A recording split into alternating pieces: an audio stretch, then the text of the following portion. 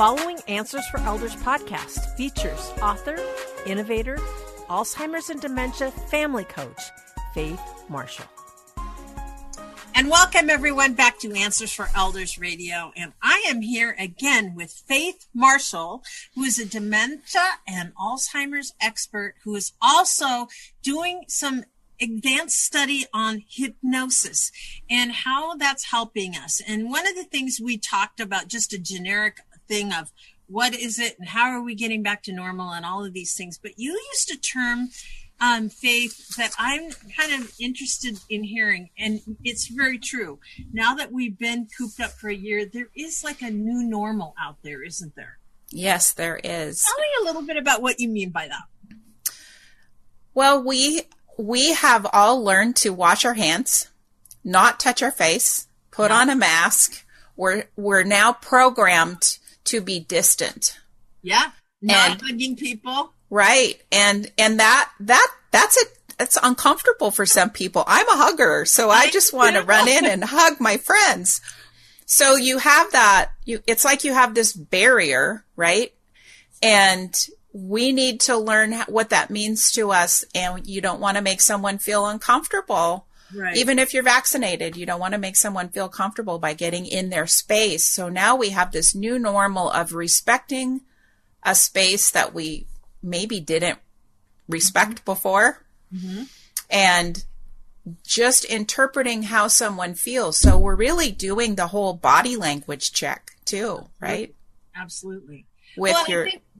I think another thing that you're saying, which I think is really accurate, is that when it's like now that everybody, like I have two of my closest friends or three of my closest friends, we're all completely vaccinated now. But the question is, do we still, we're trying to figure out, if it's just us and we're both vaccinated, do we still need to wear masks? Well, we probably don't if we're outside, but we still kind of do. But then again, we don't really need to. There's all these questioning of what's appropriate and what isn't. And I think a lot of people are trying to figure that out. Yeah. Yeah, very true. So you obviously talk about new normal and as we're coming, the term, I'm just going to use the word out of hiding. What is it for those that have dementia and Alzheimer's? That a lot of times they don't even really understood what was going on, right? They may not have understood what was going on, and they may not have really recognized that there was that it was a whole year. Mm-hmm. They adapted to what they were conditioned to do wherever they were. In a home or in their own home. And the memory is so tricky in that you don't know what they're going to remember. Mm-hmm. My mom would always go back to her high school years and sing her high school alma mater. And I just have thought about if she was still alive now and I was dealing with that, I would choose to go back to where she is, find out where she is, what she's remembering, how she's feeling. Mm-hmm. And you really have to meet them where they are. Yeah. You can't try to convince them that it's 2021 even, or that we just survived a whole year of not seeing each other. Right. Because there might be a blessing in that they don't realize it's been a year since they saw you. Well, and something that I'm sure, like you said, even though you may have talked to a parent that has dementia or Alzheimer's during that time on the phone or something like that, I would only assume that there would be different priorities in their life after a year. Yeah. So tell me how that affects those with dementia. I think that every patient is different, so it's hard to answer that question in a broad perspective. Okay. I think our hope is that we reunite with them, that they recognize our face, they recognize our voice, they recognize our fragrance, and we reunite and, maybe take them for a car ride as a baby step for their first venture out of the home. If it is their first venture out, get a feeling for how they're reacting. They're going to see things that they didn't see before. They're going to see people on the street all wearing masks. Yeah. They're going to see people in line outside of Costco, 6 feet apart still, right? So there's so many things that are different that they may or may not even notice or recognize, but there might be questions. Mm-hmm. My mom had a habit of really paying attention when we were driving, and she'd be reading street signs, and she'd be watching people, and she'd be seeing what color truck was in front of us. And it just always amazed me that she was focusing on that level of detail. Sure. So I can only imagine that each experience is going to be different for every family member. It's just like, you know, a 2-year-old that you're taking to the store. You don't quite know what's going to happen. I know. So if somebody has getting ready now, obviously, to see their loved one, and of course, certainly laws are right now. It's my understanding that one person has to be vaccinated.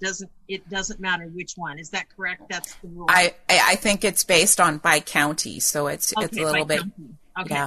Yeah. So the point is that let's just say you're going to see a loved one for the first time. What are your recommendations at this point? So you're coordinating with the staff, I'm sure. Mm-hmm. See if you can have a phone call before you go. Just make that attempt to let mom know that you're coming. Huh? Call her when you get there. See if you can try to get her into that. I say mom because I dealt with my mom. Of course, it could be dad. It could be anyone. Yeah, exactly. But just being in touch with them more frequently, not just a pop-in surprise visit, although we would think that would be fun to surprise them, but they don't really surprise very well. No. So doing your best, find out whether the home is going to let you in their room, whether they want to meet you outside, what are the requirements for that facility and what they're dealing with. Bring mom something that is her favorite. My mom loved chocolate.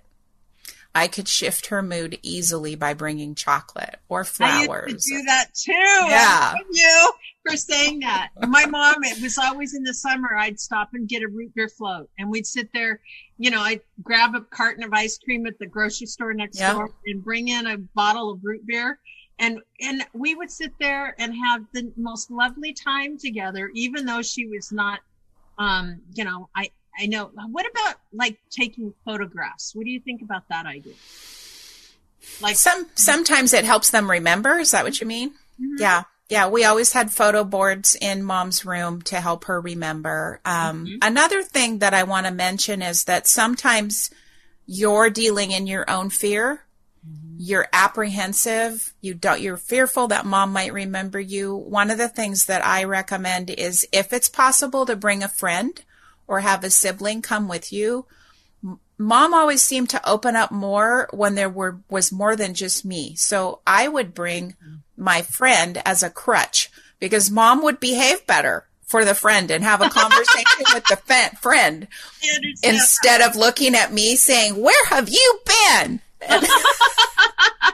I love it. So it's all about how the family member feels too. Sure. Well, and I think the other thing is that just thinking is your expectations. I think letting go of your own personal expectations. Yes. And meet with your loved one. You know, mom's going to be probably different every time you show up, and it's not necessarily going to be. You know, it might be a good day or it might be a bad day. Right. That's one of the things about dementia and Alzheimer's. You know, I always knew my mother would have a urinary tract infection, a UTI, because if she started acting a little bit more pronounced with her dementia, right away I had them check her. Absolutely. Yeah. You know those things that are going on every day with them, and certainly doing our best to make sure that they're comfortable, and realizing just meeting them where they are is, you know, what you said. That's really the key in all of this, is making sure that your expectations are let go, because mom might be wonderful one day and mom may not know you the next day. Right. That's reality. Also be prepared, because my mom had no filter. Oh, so in this last year, I put on a few COVID pounds. So if I showed up to see her, she'd probably look at me and say, "You're fat." She just had no filter, right? Yeah. So, you know, be prepared for you look different. They might look different. So prepare yourself for maybe how they look. They might be a little thinner. They might Yeah. So and I think the other thing to bring up too is the fact that it doesn't matter how long you're separated from them. It doesn't matter how, how pronounced their dementia and Alzheimer's is. They still know how to push your buttons. Oh, yes. And so learning to take care of your own self. Yes. I know for me, I learned with my mother, she still knew how to push my buttons even when she, her dementia got more pronounced. And she could do it in Swedish because that's pretty much all she was speaking at the end of her life. But she would, I would learn to excuse myself and go walk around the block. Mm-hmm. Making sure that you're taking care of yourself in the process and not getting into it with somebody that has dementia or Alzheimer's. Yes. They don't have, their reality is their reality. It's not going to change. No. And it's certainly not going to be your perception of life. Right. And it's a waste of your energy to try to convince them otherwise. You just, do the dance. And I say it's like dancing with dementia. Right. It's like they're leading and you're following. And exactly. You may miss a step, but it's okay. So Faith, we have 1 minute left. Give us just a really quick summary of what do you do to help families and how do we reach you? I love meeting with families and just kind of learning where they're at, what the siblings are contributing, and kind of come out with a list of things to do so that they can cooperate and collaborate their efforts in support of their loved one. Mm-hmm. And you can schedule a call with me by going to Awakenings Hypnosis and Coaching, and it'll give you an option to schedule a free complimentary call that we can just strategize and see if I can help your family. Well, and we would love to certainly do more of this with you because I think a lot of the things, there are ways of communicating with our loved ones. We just have to find them. And you're certainly, a communications helper to do that. So we're looking forward to having Faith with us for the rest of this hour, everyone. And she'll be right back with us right after this. Thank you, Suzanne. We would like to thank you for joining us in this podcast. Faith is here to support you and your family on this journey. She will help you to come together in harmony, creating the best team in advocating for your loved one's care. So call Faith at 855-363-2484 to receive a $200 gift card just by mentioning that you've heard these podcasts. Again, that number is 855-363-2484. And guess what? That spells Faith, 855-3-FAITH. Hey everybody, Jared Sebestier, host of Retire Repurposed. This podcast is dedicated to help people transition into fulfilling and purposeful retirements. Retirement is a big life change. In fact, the two most dangerous years of a person's life are the year they were born and the year they retire. Few people could just flip the switch from working a career 30 or 40 plus years, retiring on Friday without methodical steps to living what we call a repurposed retirement. To listen now, search Retire Repurposed on your favorite podcast platform, Senior Resource, or Life Audio.